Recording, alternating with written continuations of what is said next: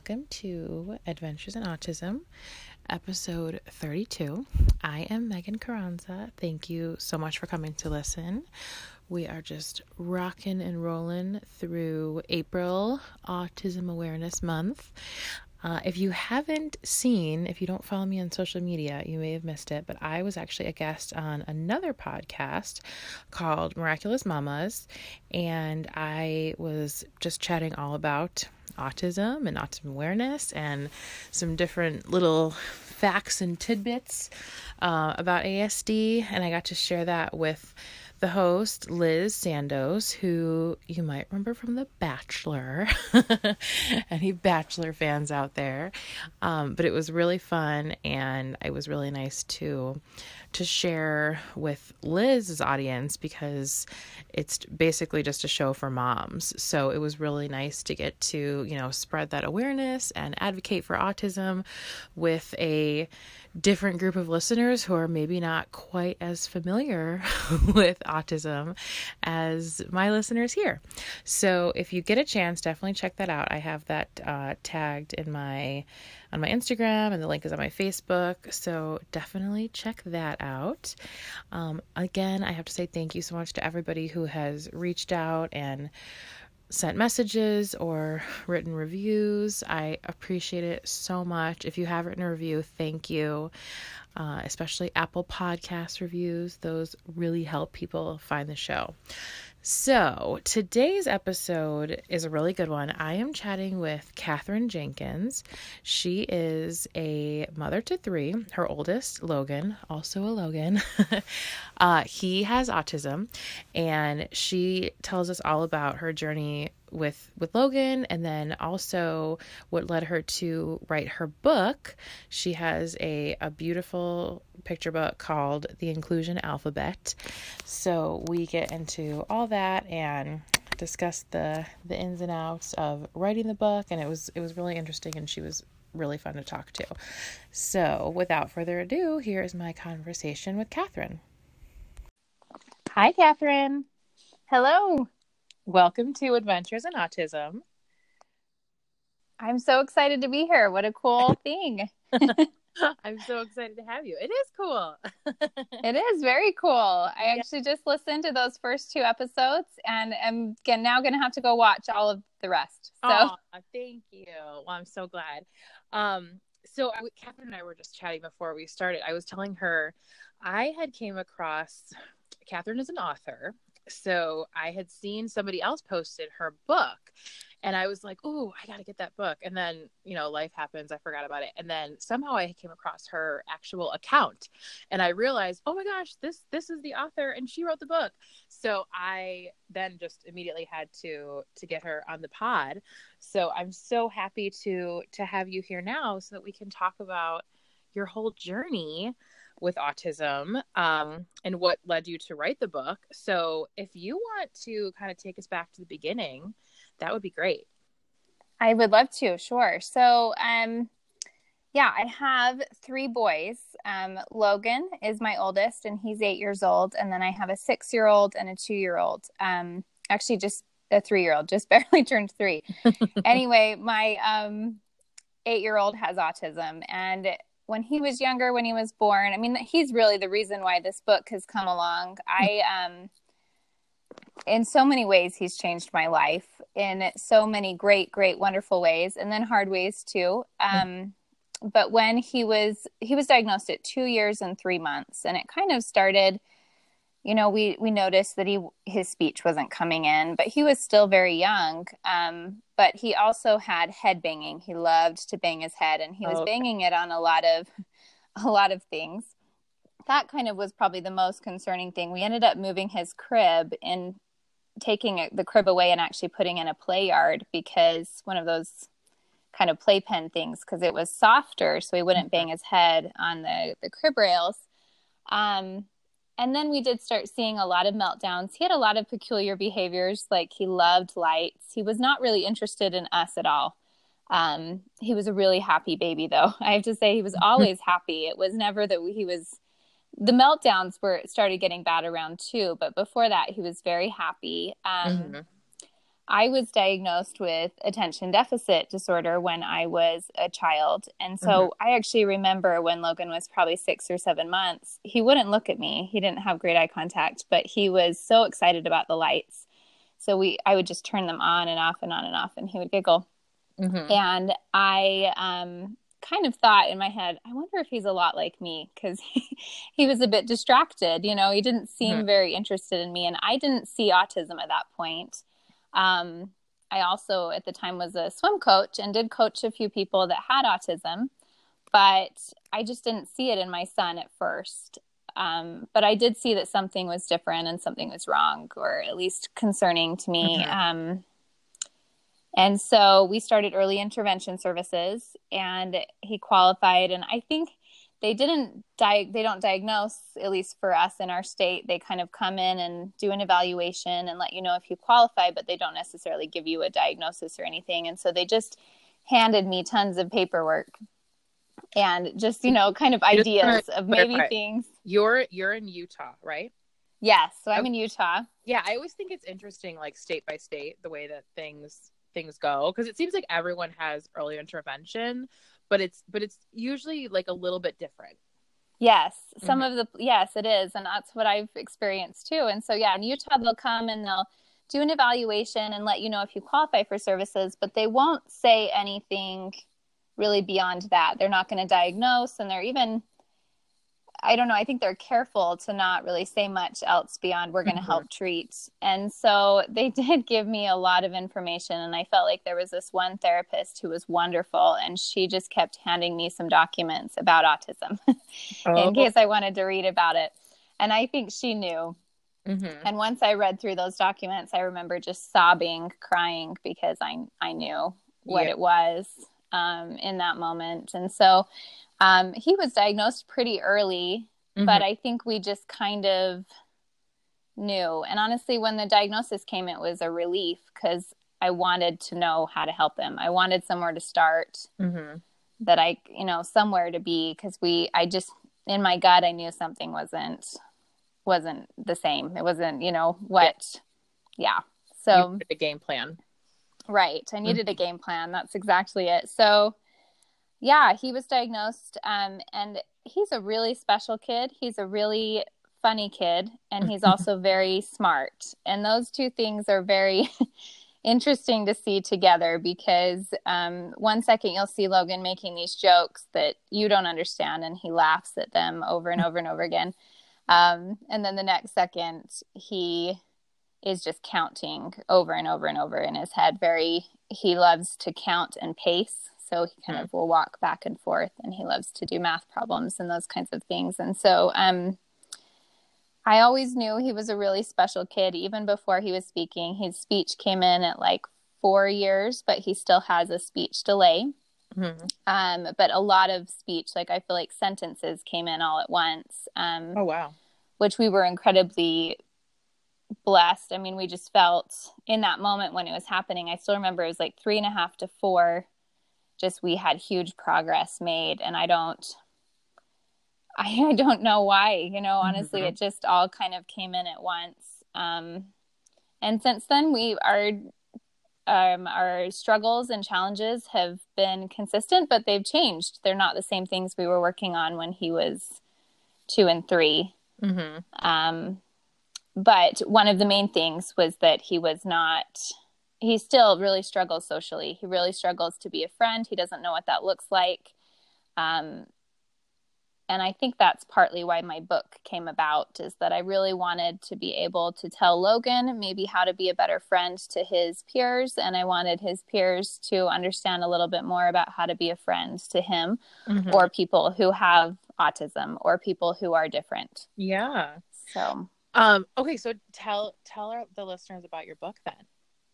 Yeah. So my book is called Inclusion Alphabet. It's ABCs for everyone, and it's a picture book, but it's also just kind of for everyone. I talk to adults now. It's been so cool. The book was published in October, and it's been really cool being able to talk to different people. I've had adult audiences that I've been able to come and talk to, and then I've had book readings at schools, and have been able to talk with kids. So I think it's a kind of relatable book to everyone. It's about a boy who struggles to make friends, and then a girl who feels different, and a man who meets a stranger that changes his life. And so it kind of goes through that. But as you read through the alphabet, each word, the alphabet, it accompanies a word that helps to demonstrate what inclusion is all about. Mm-hmm. I when I first came across it, like I said, it just immediately struck me that because it seems like it's such a simple concept, and it's such like an inclusion itself is not, it's not difficult to understand. Include everybody. That's it. Yeah. But for some reason, it seems like there's a lot of roadblocks. So having a book like yours, I just think is so important, especially for younger kids, because it just shows them, those early building blocks of inclusion. So that way it's like they just grow up that way. That's all they know.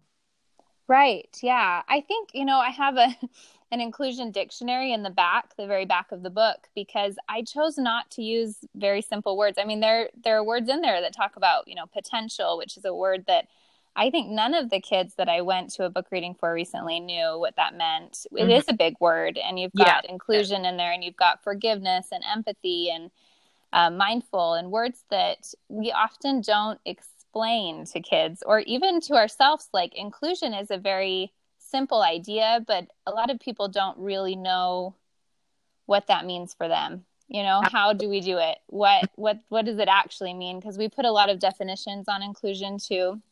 A lot of people associate it with schools, on just everyone being in the same room. And I don't view it that way. I think inclusion is a mindset, and the way that we just try to include people and try to be more understanding that everyone should be able to reach their potential.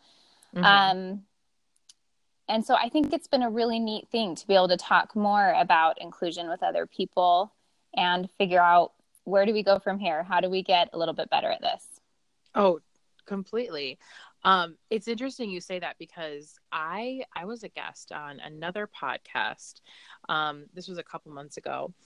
And it's called Access Champions, and the host, basically the whole idea for their podcast is all about inclusion and accessibility for all different kinds of disabilities, intellectual or physical, and mostly within the arts, because the host, he lives in New York City and he has worked in theater for a long time. And it was something that, like, listening to him, like when you say like not everyone knows what inclusion is, I didn't even realize that there was like this whole other area of inclusion where it's not just about like inviting your classmates to your birthday party. You know what I mean? Like, it's yes, making things inclusive for everyone and accessible for everyone.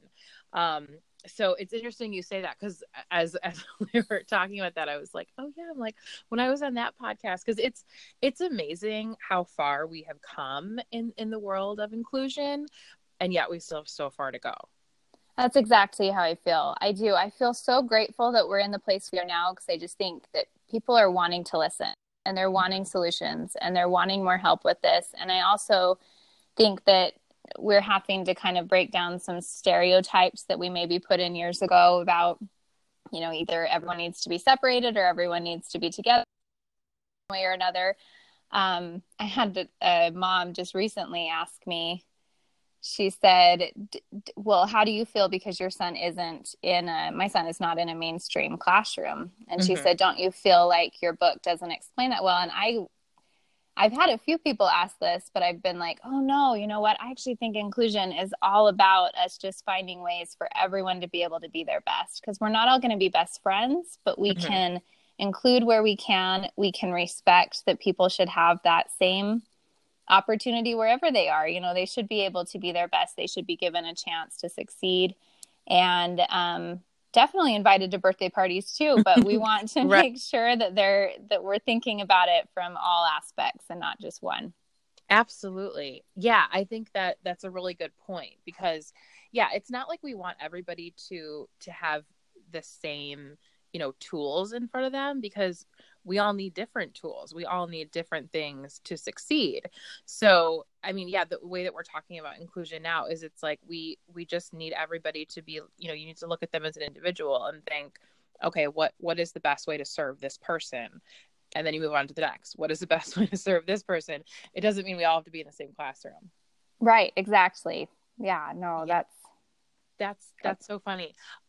So tell me then, because you said that your son does have a harder time in like social situations. How does he do at school? School is hard. I feel like home is actually really his safe place. We have a really structured home now because he does well in that. And so home, we rarely have big problems. School can be hard though, because there is a lot of change, and he can't, he gets frustrated when his peers are not following the rules, or if things are not going exactly the way he thinks they should. And so it's been a great thing for him to work on being more flexible. I feel like the word flexible is a word I use 10 times a day with him. We've got to be flexible. We're going to have to be flexible. So, he is working on that. I think he's doing tons better the last few years, but it is difficult for him to do that. With that said, he is a really sweet kid, and he's very funny. He loves to play. He loves the idea of a friend, and he tells me everybody is his friend. So he really sees it that way, which is wonderful. But he doesn't really know. He doesn't play with them. He usually just paces around them or walks around them, or he'll sometimes have a conversation about Pokemon cards or Minecraft with them if they're willing to listen about it. But that's kind of where he is socially right now. And it's hard. It's wonderful to see him make some progress, but it's still really hard. Oh yeah, totally. How does he do with your younger boys? Their relationship is somewhat magical. I am kind of amazed by that. They still fight like typical brothers do. And my house is crazy wild. Like, I have boys. So they're running everywhere. There's socks underneath couches. There's, it's just constantly trying to keep some sort of order in my life. But Cruz is 6. So he was a newborn when Logan was diagnosed. And I did not plan for Cruz to come quite when he did. He was a surprise baby. But the truth is that I can't imagine where we would be without him now, because Logan was a really busy kid, could not sit still. He never wanted to lay his head down or cuddle with us. And when Cruz came along, Cruz was the most cuddly kid ever. And so he loved to lay. And I really needed that at that time. I was grieving. I was just really struggling to understand what this would mean for our family, how things would change. And so to have Cruz, he really changed my life. And I think he kind of saved our family in some ways. But then Cruz was also an early talker. And so Logan and Cruz really learned to speak together. And they learned to do a lot of fine motor tasks together through therapy. And they did a lot of things together. It kind of was like we had twins in some ways, just because we were doing a lot of the same things together. And now, as they've gotten older, they do still fight, but Cruz still loves to talk for Logan, because Logan still has a speech delay, especially like an expressive speech delay. It's hard to get information out of him. And Cruz loves to tell me everything about Logan. He's like, Logan wants a snack. And I'm like, we need to get Logan to say he wants a snack. So we have that happen a lot. But it's just, they actually do get along pretty well. They're opposites in almost every way, but they do have a pretty magical relationship. And then my 3-year-old is a pretty anxious kid, kind of like Logan is. And they actually do appreciate each other. They're kind of farther apart, but and Logan doesn't understand how to be as nurturing to him, but he thinks Everett is really funny. Everett is my 3-year-old, and he thinks Everett is really funny. So pretty much everything Everett does, he laughs at. So there is some joy there. I really am so grateful for their relationship, because while he really struggles to be very social or to be a good friend, he has these 2 brothers that love him unconditionally. Yeah, totally. When you were talking about how it's hard to have friends, in the back of my mind, I'm thinking, well, he's got two brothers, though. He's got built-in Yeah. friends. So, you know, you have that to fall back on. It's funny that you call it magical, because I totally agree with you that like the sibling relationship, especially when you know one sibling has special needs, is so interesting. And how you said like your son speaks for him. My daughter, she's gonna be 3. She's almost 3. She is the same way. She totally Yeah. speaks for Logan, and she'll be like, "Oh, we don't use like no one in our family is called by their real name, so we usually call Logan Dee Dee." Which was Okay. That's that's awesome. her nickname. She came up with that for him. So she'll always be like, Dee Dee wants this. Dee Dee wants to watch this show. He wants this snack. And it's like he's giving no indication if he actually wants these things. So I'm like, I don't know if this is her just like using her like sibling intuition, or if it's like Right. she really just wants it and she's just like lumping him in with it.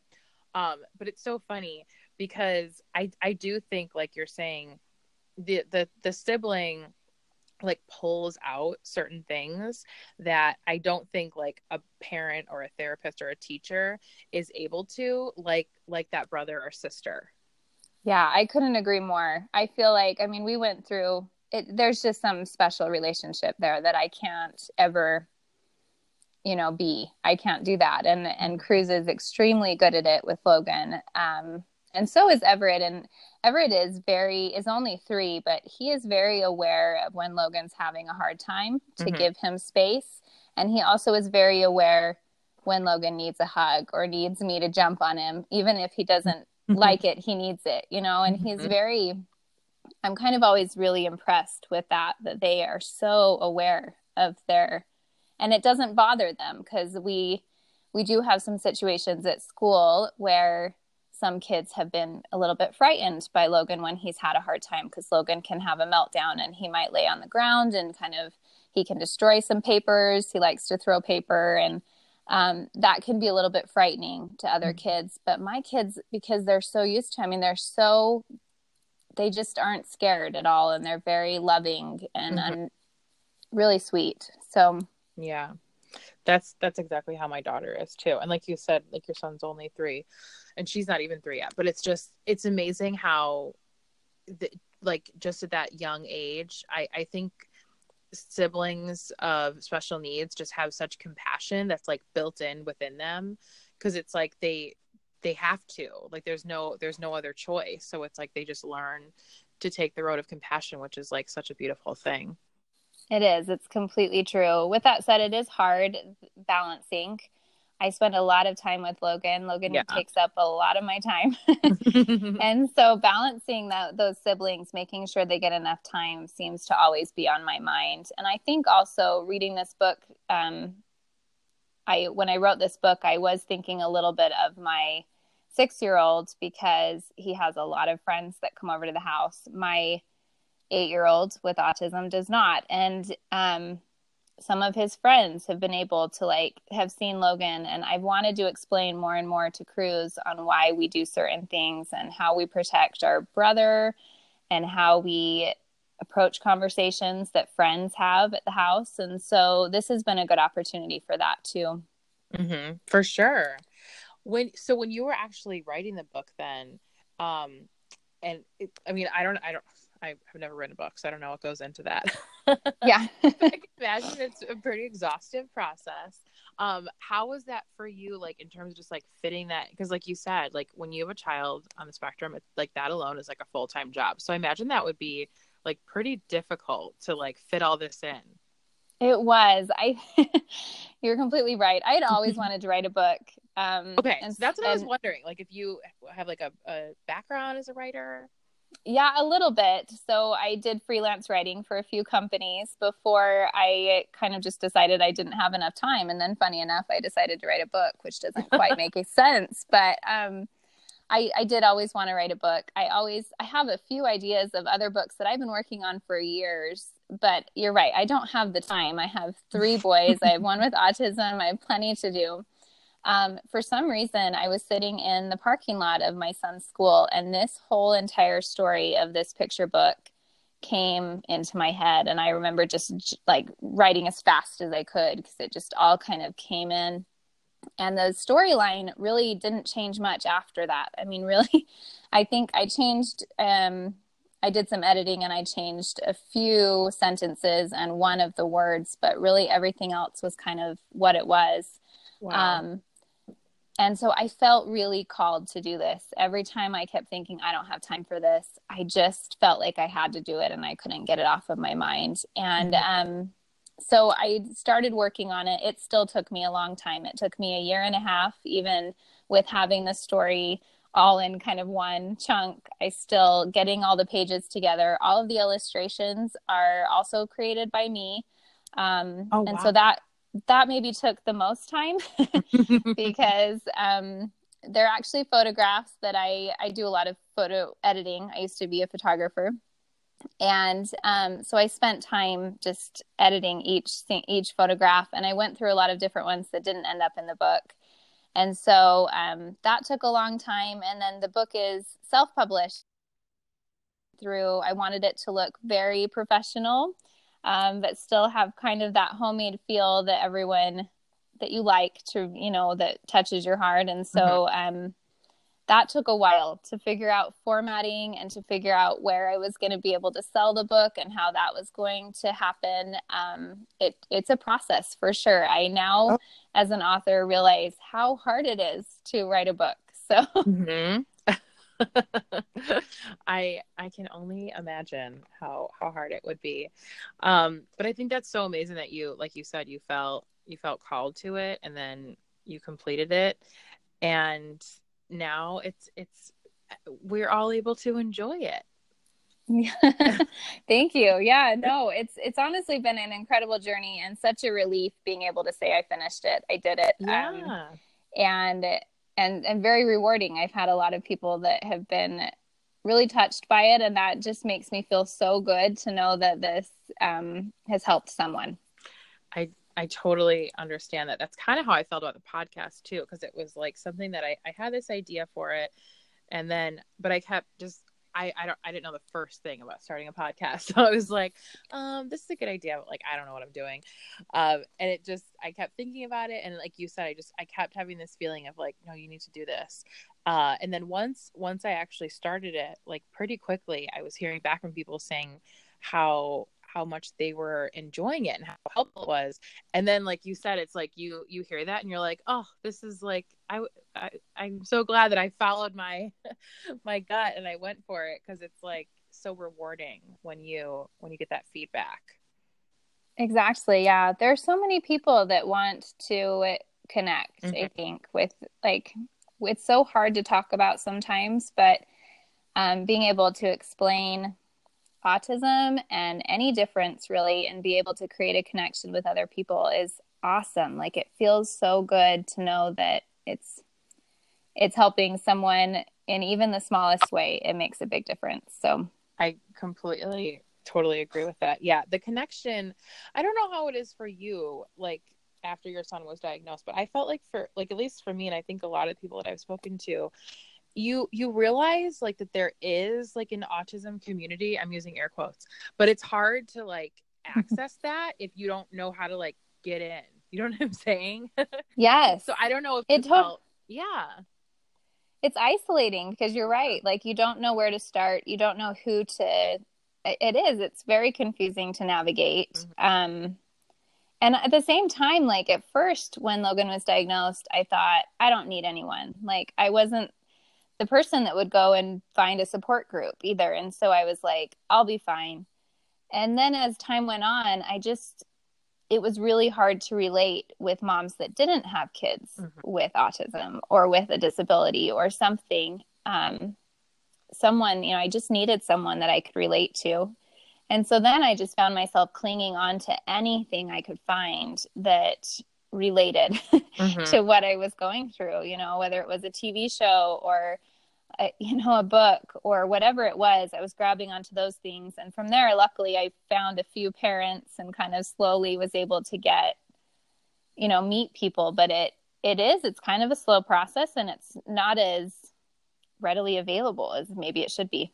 I completely agree with that. Yeah, I think that like as time goes on, you kind of realize like the different avenues of like, okay, I can, you know, talk to this person or that person, but it is hard, especially in the beginning. And I feel like that's a lot of who I hear from, with like feedback from the podcast is people who are like newly diagnosed and just like trying to figure everything out and trying to find their footing. I am like totally the opposite of you. I like have to talk. Like I wasn't like, I'll just like handle this myself. No, I was like, who can I talk to? So I was like desperately trying to find support groups, and a lot of what I mean, it's just really hard to access these. And a lot of them that I found, at least like for me in my area, they were through like counseling centers, and you had to like pay for them. Like it was like they had like a copay and they worked like through your insurance. And I'm like, Oh, wow. anyone that I can just like talk to?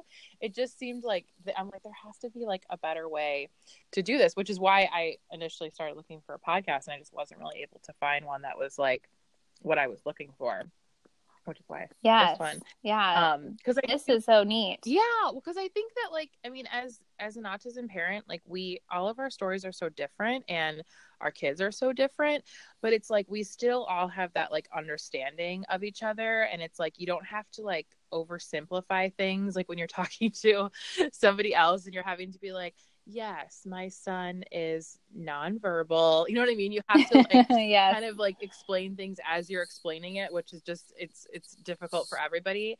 But yeah, when you're speaking with another autism parent, even if you don't have the same struggles that they do, even if they're different, you can still relate to them. And it's just like nice to hear other people's experiences, because then you're like, okay, I'm not alone. Like we're all dealing with similar situations. Totally. You instantly connect, which is it's very interesting because, yeah, I mean, I have some of my best friends have kids on the spectrum, but they're nothing like my son. They're very different. They're all very different. And yet somehow we can all get together and talk, and we completely relate with each other. Mm-hmm. And there's nothing that I feel like someone will be scared of that I say, or not know how to react to, or judge or judge. Yes. Because, I've talked to other parents who are wonderful, and it's maybe not their fault that they don't understand it at all, but, they do seem scared when I start, or they just don't know how to react. Yeah. And so it's really neat to be able to talk with someone that gets it and that can understand completely and no judgment at all. So I remember like this was a couple years ago. My Logan still has sleep issues. I don't know how your son. Mine does too. Okay. Yes. That too. And it's always like up and down. Unfortunately, we're in like a down cycle right now where it has not been good. And this was a couple years ago, and we were also in like a down cycle, and a lot of our issue is just like early morning wake ups. And when I say early morning wake ups, I mean like 4:30. Oh, yes. Early. So I was talking to a neighbor of mine who's a friend, and I was just telling her like, oh yeah, I'm so exhausted. I'm like, Logan's waking up so early. And she was like, oh, you know what you should get is one of those alarm clocks that has the light. And, when he can't leave the room until like the light turns green. And I was just like looking at her, and I'm like going cross-eyed. I'm like, okay. like trying to make her understand like that is like about as useless to me as like there's just I'm like that's not gonna work. Yeah, but it's like I didn't even explain that to her. I was just like, okay, I'll try it. It's like useless to even try to like have that conversation, which it sounds like for your son that maybe would work because he's such a rule follower. But for mine, he is in moments, like he has his own idea. He makes his own rules. It's kind of maybe more what it is. Yeah. I mean, he does follow. Once we set some things and we have like visual schedules in our house and we have a lot of structure, and he does really thrive off of that, but he also loves to make his own rules constantly. So it's hard knowing. I get that. So how is his sleep now? I'm just curious. He's doing well right now. But so I don't know for your son. My son is on some medications. He's on melatonin at night for sleep. Mm-hmm. And luckily for him, that usually works, as long as we give it to him at the right time, and we there's like a little window, and if we can get it at that right time and it works, he will sleep through the night. Logan's struggle is more falling asleep. He won't wake up as much, but he does sleepwalk a lot. And so that's something we struggle with at night. I have a baby monitor that lets me know like when he's leaving his room and stuff, because we have to be careful with that. But we do melatonin also. And his struggle is not so much falling asleep, it's more the staying asleep. So we're kind of at the point now where I'm like, okay, we've been doing melatonin for a while, and it definitely does help him fall asleep. But yeah, we just have this issue with him either, like I said, waking up super early, or sometimes he just wakes up in the middle of the night and he's up for like hours at a time, and then like he'll finally crash again. So it's a lot of like back and forth. We haven't done any like prescription medication yet. I don't know if we're heading down that road. I'm totally not against any kind of medication. I'm just also not like, trying to like throw pills down his throat like immediately. I'm like, let's see where we can go, but like where we can move through it. Yes, we have. It is it's a tricky balance to figure out, because we're kind of in that road. And I think that I'm glad we waited. Like, I think we honestly probably started Logan on some medicine, not for sleep, but for other things, around 6, I think. And he is now 8. And it's it doesn't fix everything is what I would say. I am glad that we're doing some of the things we are, and some of them help, but it also has other side effects that make it complicated always. And I'm not against it or anything, we are doing what we can for Logan and figuring out what works for him. And it's different for every kid. Luckily, yes, the melatonin, it does work, and he does stay asleep through the night, but we have had to increase the dose constantly to make it work. Like, we used to stay on such a baby dose, and now I just feel like we're constantly having to go up to get it to work at all. So it's hard knowing what our road will be like in the next few years if it keeps going this way. I don't know. I was shocked. I went to the grocery store just like yesterday, and when we first started Logan on melatonin, this was like, I think he was honestly like 2, and it was like it was like a really small dose. We didn't have to increase his dose for like a long time. We had him at a really low dose for a really long time, and then just recently with these sleep issues, we've started to increase it. But when I first started him, I was having a hard time finding. He won't take, now at this point he would totally take like a gummy or like a chewy. When he was really little, he wouldn't. So I had to find a liquid melatonin, and I had to go to like a special store to get it. And now, like at the grocery store, there is liquid melatonin, there is gummies. I even saw melatonin jelly beans at the grocery store. I was like, what in the world? And the like dosage on them is really high. Like, we had him on like 1 milligram for the longest time, and we've just started increasing that a bit. But some of them are like 10 milligram in the jelly bean. And I'm in the jelly bean. Yes! Wow. Like, this is great. So, I mean, just so you know, there it is out there. There are options. Yes. No, and that's actually up that dose. That's very funny. Sorry. That's very funny, because Logan also needed the liquid, and I had to drive everywhere to find the liquid for so long. I've now gotten him on the dissolvable. There's like a little dissolvable tablet that he likes because it's strawberry flavored, and he'll do that one. But it's true, we'll have to look out for the jelly beans. This was like my regular grocery store. Again, I'm like the Chicago suburbs, but even that too, the dissolvable, like I was shocked when I was looking at the grocery store. I'm like, oh my gosh, melatonin is like blowing up. Like, there is so many different forms of it now. I felt like when I gave it to it was like really hush hush, like, oh, this is melatonin. Like, it was like something like really like secretive, and now it's like, here's a jelly bean. Here's a jelly bean. It's exactly. Great. Go to bed. That's right. Oh my gosh. I mean, hey, whatever works, whatever you have to do. Yes. Sleep is hard. Yeah. We have a serious sleep routine too. I don't know about you, but we have so Logan has this bean bag thing that we actually put in the microwave that is calming to him. He wears it in like a stuffed animal that he holds, and it's warming. And then he has a weighted blanket, and he's very he's very structured. So he has his own plan of how you need to lay out the blankets. Mm-hmm.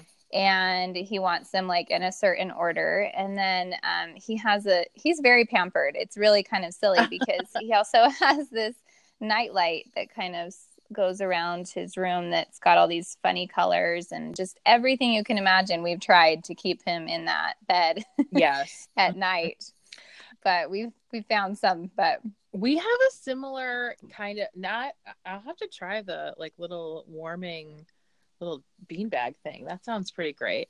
But he has had the same sound machine and nightlight since he was a baby. And I had said to my husband recently, I'm like, if this ever like craps out on us, we are screwed, because he like has to have, because it's like a certain sound, and the nightlight, it's like a projector, and it used to like spin in a circle. It doesn't even do that now. It just like stays in one spot. But it's like he won't even get into bed until you turn on the sound machine and the projector. And then kind of like your son, like it's like there's a process to it. So then once we turn that on, then he's like, okay, I'll get into bed. And then kind of a similar, he's not super, super particular about the blankets, but it's like he wants them like laid out in a certain way on him, because he also, just recently, we actually got the weighted blanket, hoping that it would solve some things for us. It did not. Yeah. I'm sorry. Yeah, he doesn't like not like it. I think he enjoys it, but it definitely wasn't like a cure all for us. But yeah, it's like, it has to be a certain thing. And then when he, up until like a few months ago, we were able to just like tuck him in, say goodnight, and like I said, like the sound machine's on, the light, the blankets, and it was like we could walk out of the room and he would fall asleep, no problem. Now we're at the point where we've been having the sleep issues, and my husband has been laying with him. And typically, like with the melatonin, especially since I said we upped his dose, it's not taking too long.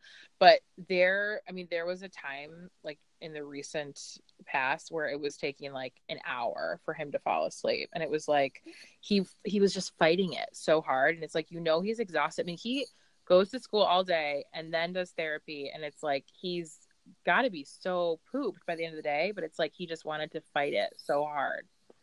Yeah. No, I can definitely relate. We've had those moments, especially, sleep can be a really difficult thing, because I also need a minute to be able to get ready for the next day.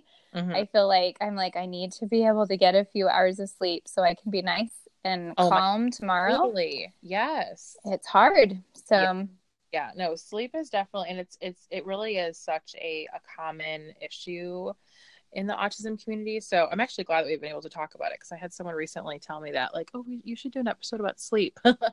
Yeah. So this is something that I know a lot of people can relate to. They do. I will say we do also, I didn't mention it before, but we also do crushed ice. I don't know if your son chews on things or has any sensory He has a process. Chewy that he wears. Okay. Mm-hmm. So Logan also has a Chewy too, and he does like that.